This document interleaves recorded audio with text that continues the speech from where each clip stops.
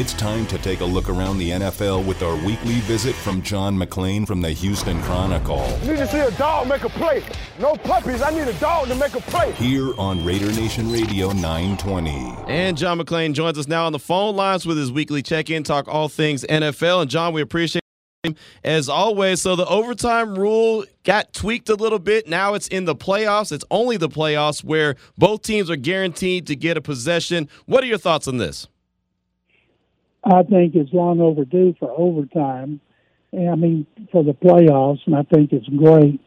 I don't expect them to do it in regular season anytime soon, Q, because think about this. What if you have, like, Carolina and Sam Darnold and Seattle with Drew Lock, and they go into overtime? How many people are going to be interested in that? And then the game lasts longer. And the game is on CBS, so they're waiting for 60 minutes. And NCIS LA, NBC is about to come on with Sunday Night Football, the most popular show on television. You know, the CBS wants to get with the network programming. They don't want two bad teams and two bad quarterbacks to go to overtime and have play under the new rule. So I don't think that's going to happen anytime soon, but I do think it's great. It wouldn't bother me to see it, say, in December when so many teams are jockeying for position, playoff positions. Right, like we saw at the end of last year. I mean, every team was jockeying for playoff position at the end of last year, and it sounds like you said that it wasn't something that they were going to do if it was talking about the regular season, but they did approve it when they started talking about only the playoffs. So I guess that makes a lot of sense. Another thing that popped up out of the owner meetings that I just saw not too long ago was the fact that it looks like the locker rooms are going to be open in 2022. Some people don't understand, John, how big of a deal that is, and you've been covering the league for a very long time. What are your thoughts on the locker room being open and what that means to our coverage that we provide? Well, first of all, when you can go into the locker room, you can get to know players a little bit. There's a 45-minute limit. Some of them come in for 5 minutes. Some don't come in at all. But if a player is in front of his locker, you go up and BS with him a little bit. There are several Texans players I missed talking to the last 2 years. One guy I got to know a little bit in 2018, Tyrann Mathieu. Mm-hmm. He was there. They went 11-5, won the AFC South. His locker was just inside the entrance, and he was next to Justin Reed, a rookie. And those two guys were really good quotes, and they didn't mind BSing with the media, and we got to know them. And I like that, because the more access you have, the better information you get for your listeners, your readers, and your viewers. Agreed 100%. Talking right now with John McClain from the Houston Chronicle here on Raider Nation Radio 920, Unnecessary Roughness. And you mentioned Tyrann Mathieu. He still doesn't have a landing spot. He hasn't signed a free agent deal yet. We're about a month away from the draft. How quickly do you think, or how long do you think these guys, these veterans like a Stephon Gilmore, like the Honey Badger, like other Bobby Wagner, how long do you think that they'll hold out before they sign a deal? One of the things those guys have in common, they're 30 or more. Right. When you hit that age, you got to be realistic. You're not going to be part of the big wave. Bobby Wagner, he's still a good middle linebacker. They say he's making it too expensive. What he should come down is, instead of trying to get $12 million, get $9 million and try to make the rest up. And if he stays healthy, if he achieves certain barriers, and if the team goes to the playoffs. So they'll come around usually June. Once the off-season programs are over, players are like, okay, I will take the minimum and bonuses, and I think you'll see that a lot. And Stephon Gilmore, he didn't play well last year. He's hurt. He's 32 years old. Patriots let him go.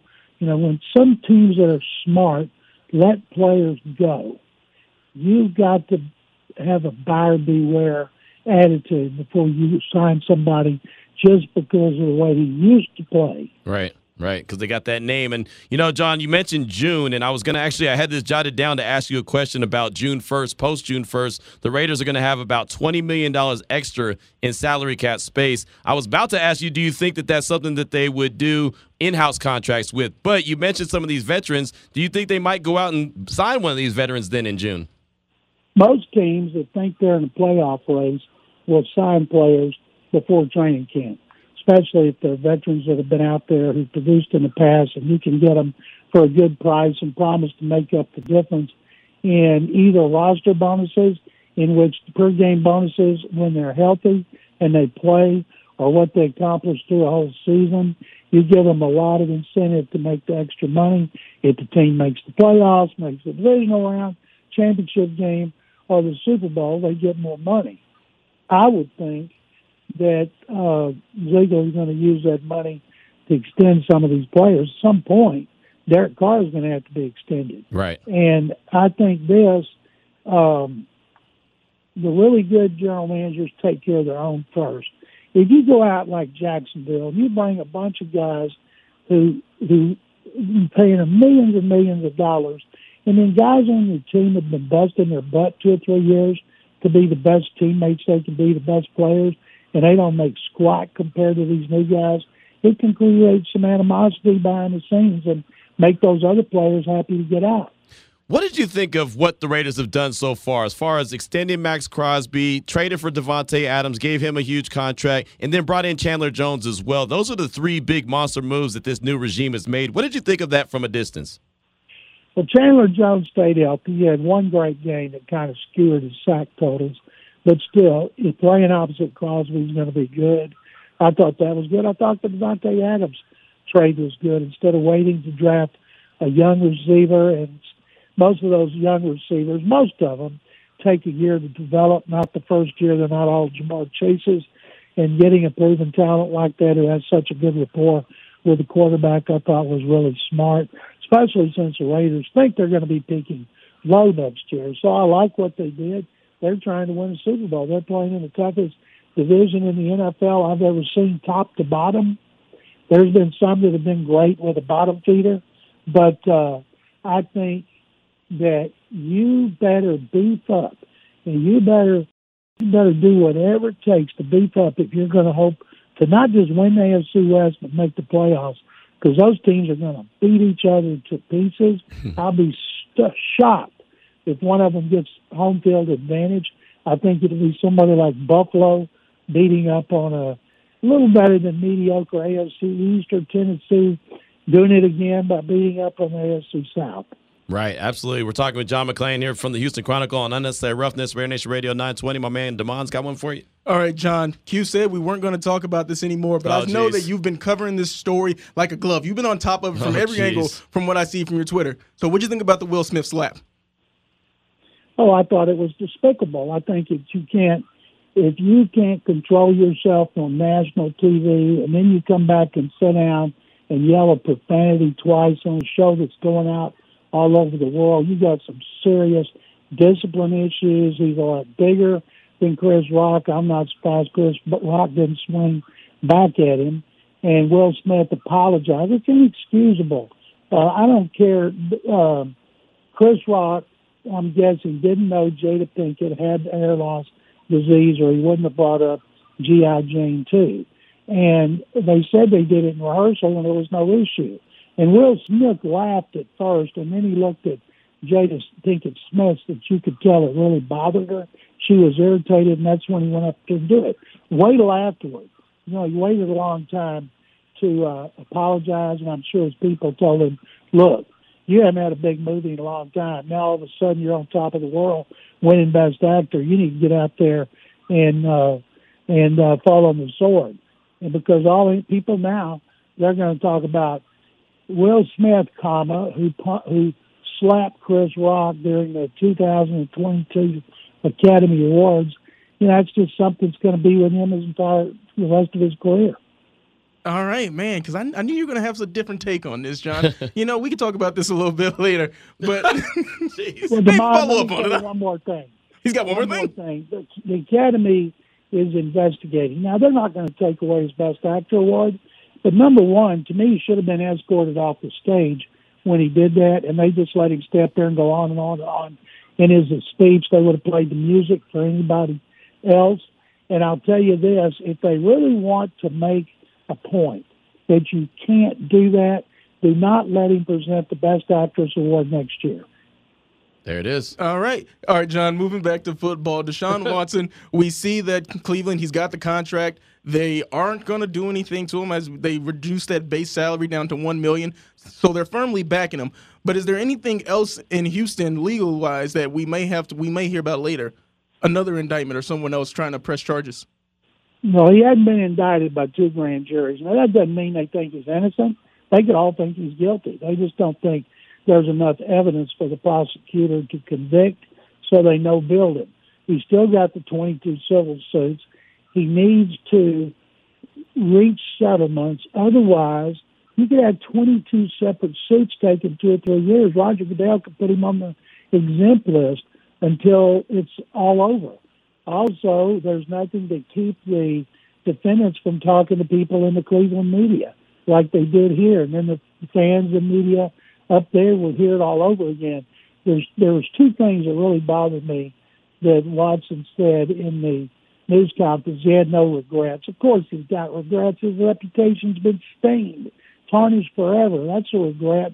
Number 2, I don't have a problem. When you have 42 masseuses that we know of, that's assuming, we'd be naive to think there weren't others that didn't want to come forward either to sue him like 22 others or come out on his side, 18 that said he's a perfect gentleman, or 2 more who came forward in Sports Illustrated. That's 42. Most players have 2. One to do the massage regularly, and a second one in case that first person can't make it, and because they know everything about their body. There's a thing on the internet. Somebody released his deposition, which is ridiculous, and I've watched it twice because he said the Texans didn't know what he was doing, and it's, it was awkward. The other thing bothered me, and I don't think anybody in the country believes this, that he didn't go to Cleveland because of the money. Didn't even know about the contract until after he had selected the Browns.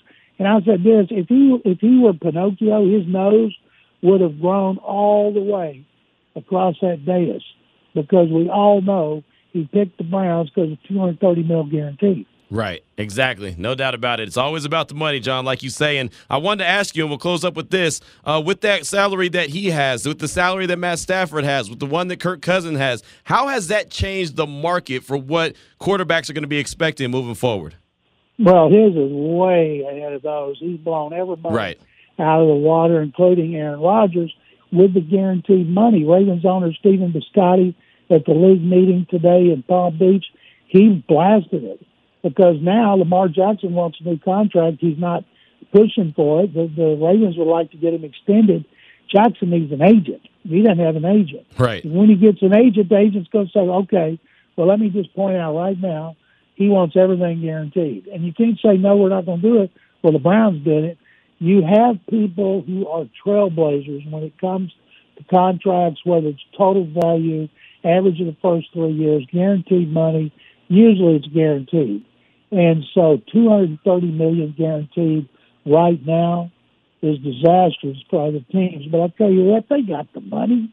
They wouldn't be paying it if they didn't. And I think in another 3 or 4 years, when all that gambling money goes up, streaming money goes up, people are going to look back and say, you know what? I was wrong. The Browns got a pretty good deal for Deshaun Watson, only $230 million. Yeah, that's gonna be, man. When we hear that conversation, you're right. It's coming. I mean, it's gonna happen. It always does. Oh, that's a good deal. That's a bargain, man. Unbelievable. I'm in the wrong business for sure. I should have learned how to throw a ball. John, Texas. You can hit. You just can't throw. That's right. I can hit. That's right. Well, Does Damon know what a slugger you are? No, he doesn't believe it. He think that. See, John, they think that I'm just telling stories, but I'm not. I can hit. Damon, don't bet him. He's a pretty good hitter. See, there you go. All right, well, we got a source on the record now. We haven't had anyone to corroborate all these stories, but now we got John to back you up. Okay. Hey, John seen me hit home runs. I think one ball's still going.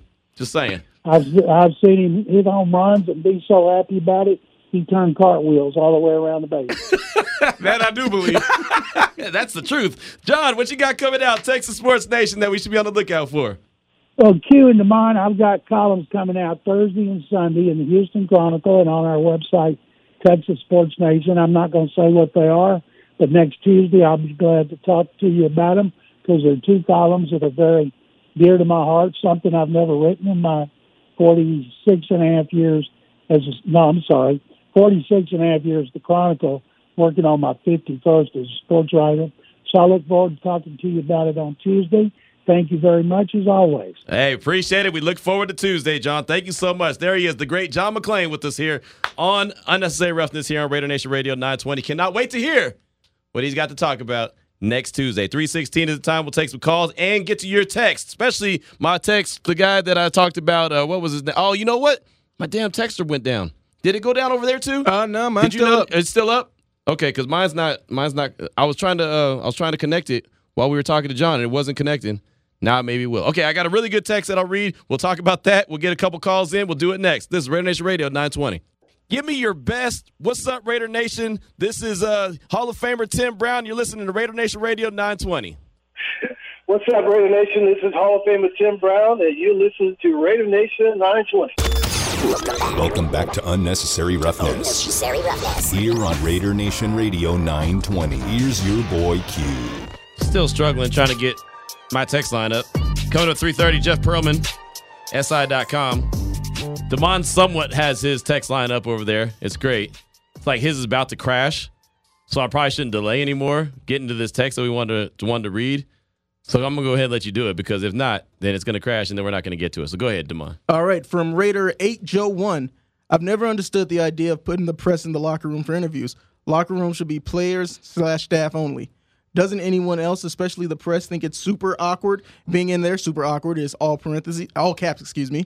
All the athletes are naked and just trying to shower and go home. Why can't y'all just give them their privacy? Is it really necessary for press to be in there? Can y'all just wait till they show up for interviews in the interview room? Help a confused brother out. Love y'all, Q and Damon. Oh, and I'm excited for a no more drama free season. RIPTT. Nice. All right, good stuff. And look, and John kind of explained it a little bit in the last segment, John McClain from the Houston Chronicle, who we just had on. But no, all the players aren't walking around naked. I mean, that's always a perception that people just kind of think that that's what's going on in the locker room. Normally what happens is there's a period of time where they get their opportunity to be in the locker room and there's nobody in there. And then finally somebody will come to the door and say, okay, guys, the locker room's open for the next however many minutes. John said 45 minutes. I think it's even probably less than that at this point. But either way, whatever the case may be, some guys are willing to talk. Some guys are just about already dressed or whatever. And then you say, hey, do you have a couple minutes? And whatever. Some guys who are writers, they'll go in with an agenda. Maybe if Darren Waller had a big game, they'll say, hey, let me get a few minutes with Waller. Or maybe he didn't have a big game and maybe he wasn't. I don't know. Whatever the case may be, whatever the story that they're trying to write. For someone like me, who I'm not a writer, obviously just do the radio show and do podcasts, it's also talking points and building relationships and being able to talk. Because when they're at the podium, and Damon, because you walk around with the microphone, it's just different, right? It's not personal. It's not one-on-one. It's not even in a group setting. It's more of, okay, we're going to ask this question, and it's being streamed live over the internet. It's, all this stuff. It's just a different type relationship. Yeah, because like you said, they can't clean it up. You have to be perfect with what you're trying to say right there in the spot. There's no context provided because, like you said, it's being streamed. Mm-hmm. But if you are talking, if someone wants to ask you about that specific play that you had, and also with locker room availability, he says the interview room, only 3 or 4 players are coming up to that podium. Right. What if you just want to talk to someone because you thought, hey, man, that stop on third down, that was a great stop. Mm-hmm. But you're not going to be able to talk to that backup defensive tackle to talk to him about that big stop that you thought was the turning point in the game. Or, you might see a guy like Alex Leatherwood and think that, hey, he had a dominant game. I want to talk to him about, what was different about this game, or what was it, playing next to this person or going up against somebody. What if Khalil Mack was playing against them? You're like, hey, how was it as a rookie going up against Khalil Mack? You might get that where you're not going to get that. He might not even come to the podium, like you said. So you get the pick of who it is. And look, everybody's not in there. Some guys take their time and they know how long we have, so they'll stay in the locker or in the shower a little bit longer. They'll do stuff like that, and some guys will only be in there maybe 5 minutes, and some guys will tell you that they don't want to talk. And if they don't, that's okay too.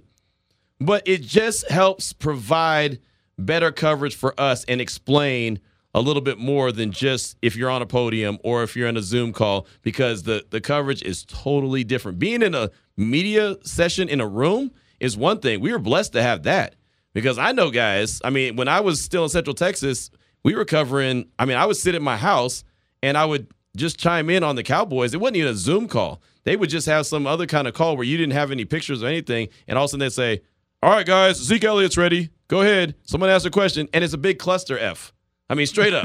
You know what I mean? Like, big cluster F, because it's like three of us are trying to talk at the same time. Hey, say. And that's loudest voice wins. Right, exactly. And so it's a lot more personal, and you'll appreciate the coverage a lot better. Exactly, and that's another thing, because with the social media age, I feel like people think that they know it all, but somehow you have to get those sources. That retweet that you saw, like, oh, I hear the Raiders are interested in so-and-so, or a few players are a little disgruntled. Who do you think's getting that information for you? Right, exactly. And so it's a great thing. Believe me, it's a really good thing, and it'll provide a lot more coverage. And really, just stick here on Raider Nation Radio 920, and you'll see how much more different the coverage is that we are able to provide than we were even just a year ago. And the coverage that we were able to give you a year ago was good. Don't get me wrong. It was Fantastic. really good. The Raiders really, to their credit, they roll out quite a bit of people at the media session, especially when they win. It's like, man, there's 2 or 3 more guys, you know? So, but it's just, like I said, it's a different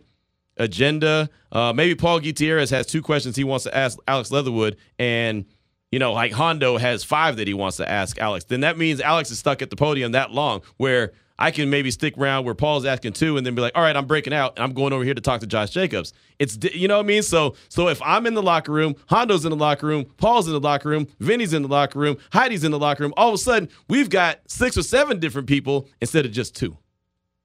And that helps provide a lot more coverage. And that's stuff that you won't see on Raiders.com. You're not going to see that on the Zoom call. You're going to get that because we're going to be in there, boots on the ground, providing it and bringing it back to the table. 3:27 is the time we come back. Jeff Pearlman, SI.com. He'll join the show to talk about a hell of a story that he wrote for SI. It is fantastic. You might want to get some tissues. This is Unnecessary Roughness on Raider Nation Radio 920.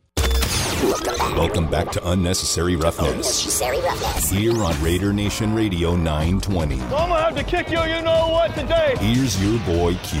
We'll get back to phone calls and texts straight off that Raider Nation listener line, 702-365-9200. And, of course, the Salmon Ash text line, 69187, keyword R&R. We'll get back to that after we talk to our next guest. That's Jeff Pearlman from SI.com, on Twitter at Jeff Pearlman. And, Jeff, thank you so much for your time this afternoon. So excited to talk to you. I read your piece that you put out on SI, and it was fantastic, and obviously in a way that nobody really wants to have and celebrate, because it was about Henry Ruggs and Tina Tintor, but then it wasn't. And we know the tragedy here. Believe me, we went through it here firsthand with Raider Nation Radio 920 here in Las Vegas. But the story ended up being about Tony Rodriguez and how he can't forget and everything that he's gone through since the night of that tragic accident.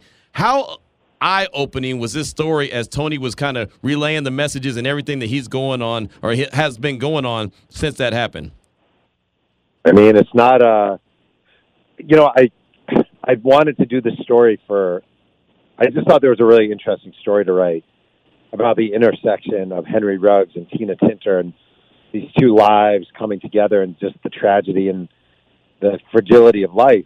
And I came to Las Vegas to work on it, and I really couldn't get anyone to talk. Understandably, it's a tragedy. And I just saw the name. I saw that there was this homeless guy who happened to try to help at the scene, and on a lark, I tracked him down and met him at a Starbucks, and he just told his story. And it was probably one of the more remarkable journalism experiences of my life, just sitting there and listening to him and his experiences and sort of the casualty. You know, like incidents like this happen, and we always report about the celebrity, and we always report too little about the non-celebrity who perished. But there are always these little, shrapnels, these pieces of shrapnel, other people who are affected and hurt. And this was just one of them.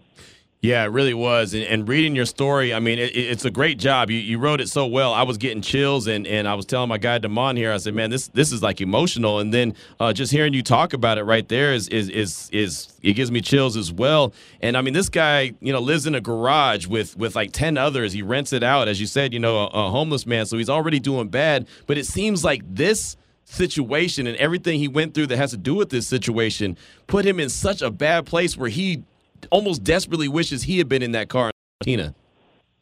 Yeah. I mean, I was talking to my wife about this story, and I think too often when we think about people who are homeless, this is going to sound cliche, but I really mean this. We think about people who are homeless, and we immediately think they're bad people, or, we kind of damn them to a certain fate. And this guy, he's a drug addict. He was very open about it. He's a heroin addict. And he's a really freaking good human being who just is addicted to drugs. And he saw this accident happen, and instead of passing by or running away or whatever, he ran toward the cars, and he just wanted to help. And then when he couldn't help, he's been devastated ever since. And again, this is a homeless man. He lives in a garage with a bunch of other people. He's addicted to heroin. He doesn't really have a job. He's a sad, sad story. And to sit across from him, I felt like I was sitting across from one of the best people I've ever met. And he kept saying to me, people are calling, he actually recently texted me. Wow. And he's like, they want to give me an award for being a hero. I don't know who it was. Someone wants to give me an award for being a hero. It's like, I'm not a hero. I don't want it. I'm not taking it. I'm not a hero. I wasn't able to save her. He's a decent human being. Yeah, definitely. Yeah, Jeff, you have a podcast, Two Writers, Sling and Yang, and you guys talk about, when it comes to having other writers on, and you mentioned this being a great journalistic experience. So when did you shift the story, like Mr. Rodriguez is going to be more of the subject of the story, and how did that come about? I mean, so I went to Las Vegas searching for something I couldn't find. Tina, the woman who died, her family didn't want to talk, and how big of a jerk would you have to be to keep knocking on doors? Right. When this family suffered the ultimate tragedy. I mean, you're only going to ask so many times. Nobody from Ruggs' camp was wanting to talk. And I kind of gave up. I said to my wife, I was like, I just don't know if there's a story here. And then I saw a little tiny interview that Tony had done with a TV station. It lasted for about 3 minutes. And I thought, I'm going to try finding him just to talk to him. And as soon as I sort of sat down with him, I was like, this is the story. This is a guy, again, he didn't die. He's not going to jail like Henry Ruggs. He's not a $1 million NFL player. He's just a guy who was at this place. And there's a moment that really did it for me when he reached into the window. He couldn't see her, but he knew there was a person in there. He heard her breathing, and he broke the window of her car with a hammer. And he reached out, and he had her arm in his hands. Oof. Couldn't see her, though, because of the smog and the fire. Right. Smoke and fire. Had to pull his arms away, and he's driving away, leaving, and he looks at his hands, and his hands are covered in her blood. And he stops at a hospital, actually. There's a hospital down the road from there in Rainbow, to go wash his hands in the sink and pray in the hospital bathroom. And the guy, I'm telling you, this guy, I wish I could help this guy. He's such a good freaking person. Right. Who just is addicted to a horrible drug. Right, and that's what happens. I mean, a lot, like you said, I mean, it sounds cliche, but there's so many good people that are just in bad situations by one bad choice here and there, and like you said, now addicted to heroin, and he can't shake free. But I'm telling you, this is such a fascinating story. And again, we're talking with Jeff Pearlman from SI.com here on Unnecessary Roughness, Raider Nation Radio 920.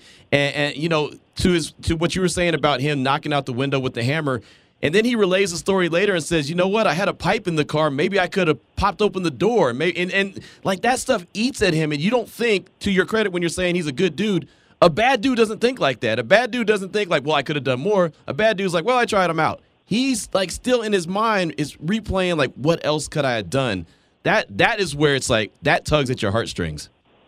Oh, yeah. I mean, to me, I didn't say this to him because it's so cliche and gooey. Like when he's like, I'm not a hero, I'm thinking right now, too. It's like, yeah, you are, man. Like, you did stuff most of us wouldn't do. I cannot guarantee you if I were in his shoes, I'd be searching in my car, running up to a car that's on fire with smoke pouring out of it and trying to pull out a woman I couldn't even see. Right. Like, I don't know if I'd have that bravery. Probably not, to be honest with you. Mm-hmm. So he couldn't save her, but the guy's so freaking heroic. Again, so decent. And I don't know, you're on in Vegas. If there's anyone there who knows a way of helping this man, he's really a good person who's just, again, he's just an addict. And he's a good human being who really tried doing. He would have given his life for this woman. I'm telling you, this guy would have given his life for this woman. He is a selfless human being who, it's just freaking heartbreaking. It is. And, you know, when you say he would have given his life, I double down on that. I absolutely believe that he would have. And one of the things that caught my eye and my attention as well in your piece was that he still, you know, drives by the scene. He drives by the memorial that he created and even fell asleep one night next to it. I mean, that's how personal it is to him. It means that much to him. And I'll tell you something, and I hope this doesn't come off wrongly. One of the things I was struck by when I was, like, I feel you meant to know I have a journalism podcast. One of the things I found while researching this, I was really disappointed in the local coverage, the local news coverage of this case, because it was really cliched, and it was really like, now we're going to move on, and it was very sensationalized because there was a famous NFL wide receiver, and I get it. But, like, lost in all this sort of cliches is this real human toll, and that these are people whose lives will never. And you know what? I'll tell you something. I really mean this. You work on these stories, and you have to be careful. If you make it too sympathetic toward Henry Ruggs, it's like, how could you be sympathetic toward this guy? Right. Like, his life is a freaking tragedy, man. Mm-hmm. Like, he made a horrible, horrible mistake,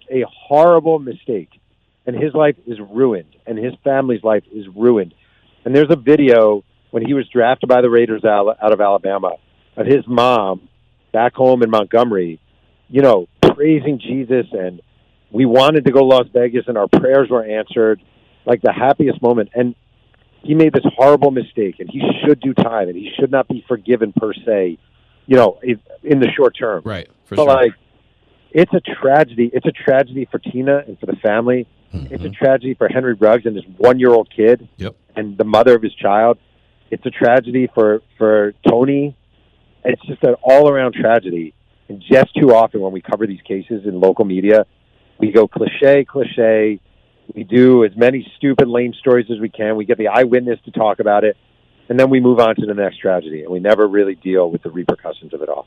Those are facts. Those are absolute facts. And I think around here on Raider Nation Radio, that was the angle that we took. And it wasn't really even an angle, but it was just like, hey, let's put this into a vacuum and realize there's so much that is lost. And you just put it out there and laid it out there perfectly. There's so much tragedy to go around from so many different sides of things. And it's horrific. I mean, it really is. And even Tony, you know, every life is so valuable. And Tony, man, just reading what you wrote about him, it really tugged at my heartstrings. And even you mentioned that you could look at his hands and still see a little bit of even like burn from it on his hands and everything. And that tells you a lot about the guy he is as well. He was just a guy who was, it just sucks, man. I mean, I know a lot of ways I wish it was someone else because he's just really, really haunted by this. And his life is so hard already. Right. And he's faced so many struggles in his life. And I will say another thing that, again, my wife is a social worker, and we talked a lot about this story today, is behind most drug addicts is a lot of trauma, is a lot of life trauma. And they're not just people, well, you didn't have to use, or blah, blah. Like, it's a lot of people who have suffered abuse, who have suffered tragic upbringings, who have been unable to overcome things in their lives, obstacles in their lives. And this is a perfect example, a really good guy who's just dealt with a lot of awfulness in his life. Right. No doubt about it. Talking right now with Jeff Pearlman from SI.com on Unnecessary Roughness. Just got a couple more questions for you. Go ahead, Damon. Yeah, Jeff, you said that you met Tony at a Starbucks. How long did you guys meet for, and how open was he with sharing his story? I mean, he's probably as open as anyone I've ever interviewed. Wow. He really was as open as anyone I've ever interviewed. He just talked. I feel like maybe it was a little bit of therapy for him. There were times, and this doesn't happen that often in interviews, there were times where I felt like I was counseling him a little bit. You know, like, you know, he was really beating himself up. And there were times when I was like, listen, man, I said to him what I just said to you, basically. I was like, I doubt I would have done what you did. You know, like, I don't think I would have done what you did. Look around the Starbucks. Most of these people would not have done what you did. I know you didn't save her, but, man, you did everything you could. Mm-hmm. And he was as open as could be. I probably spent an hour and a half with him, maybe 2 hours in Starbucks. Also, another thing, like, again, people are, this is going to sound dumb, right? People are always like, homeless people always asking for money and blah, blah, blah, blah, blah, blah. Like, this guy has nothing. We meet at a Starbucks. I say, Tony, what can I get you? I'll just have a coffee. You want a large? No, I'll just have a medium. We're leaving. Tony, can I buy you anything? Do you want something to eat? Do you want, how about your girlfriend? Would your girlfriend want something? He's like, she likes caramel. I'm like, you want me to get her like a caramel macchiato?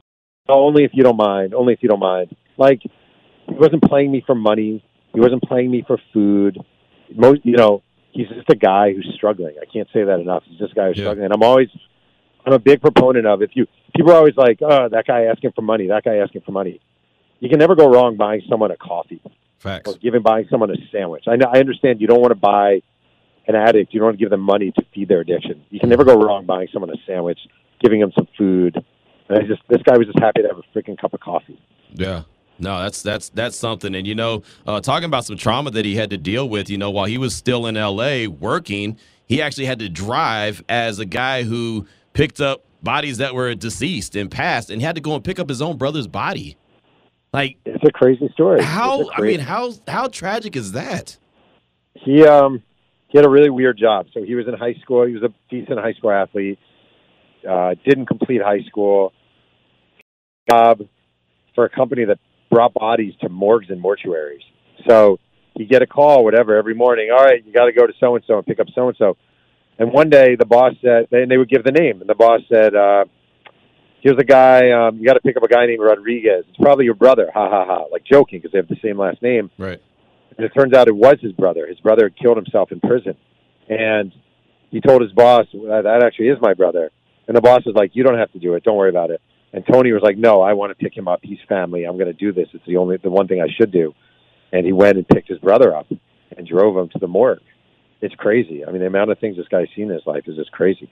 Man, yeah, it really is. And that probably all prepared him for the moment that he had, even though unsuccessfully he gave everything he got to try to get Tina and Max out of that car. And, and again, to this day, it just beats him up. But, Jeff, we could sit here and talk all afternoon about it. Again, a fantastic piece. We've tweeted it out multiple times. Want to make sure that everyone gets just to read it and just to get a little knowledge, just to understand everyone that is being affected by this, including Tony, and like you said, how good of a dude he is. And I'm hoping someone who's listening to this can help him. Maybe they'll know him or know where they can find him and get him some help. So I appreciate you spending a few minutes with us and just talking about the story, and well done. Great job.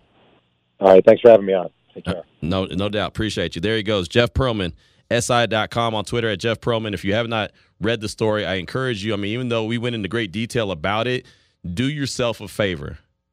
If you do anything and listen to anything I ever tell you, do yourself a favor and read that. It is a fantastic piece. Matter of fact, let me look at it right now. SI.com. It's on this. It says it's the daily cover. This whole thing has effed me up. And then on the cover, it says Tony Rodriguez can't forget, and it's a Sports Illustrated daily cover, and you see the car right there on the street. And so, just go check it out and read it. 3:45 is the time. We'll come back, close out hour number 2. This is Raider Nation Radio 920. There's no big secret to winning football. It's just doing what these guys do every game. Just go out and give it your best. Bottom line, I took a team to a Super Bowl and we won. I even had some guys on that team that nobody wanted, but we were a team. And that's what you guys are. You're a football team. That's kind of like a family, except you get to hit each other. But you have to stick together. Do that, you'll be fine. Thanks, Mr. Madden. Welcome back to Unnecessary Roughness. Here on Raider Nation Radio 920. Here's your boy Q. Got Vinny Bonsignore coming up, 4 o'clock. He's at West Palm. He's hanging out on the beach, checking in from the owners' meetings. He'll do that in about 12 minutes.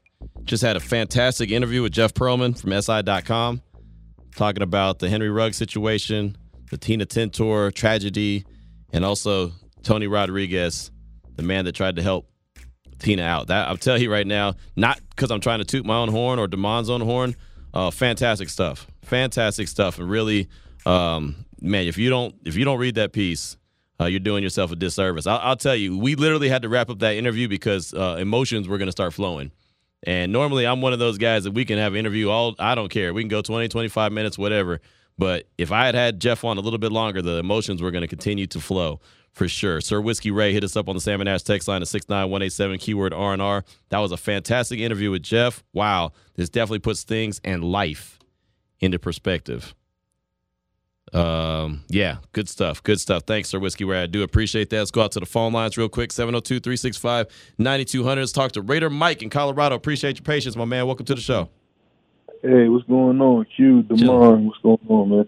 Hey, man, I just want to first say, shout out to that interview I just had, man. That was it was way more than football on that one. Yes, very touching. It was a great listen.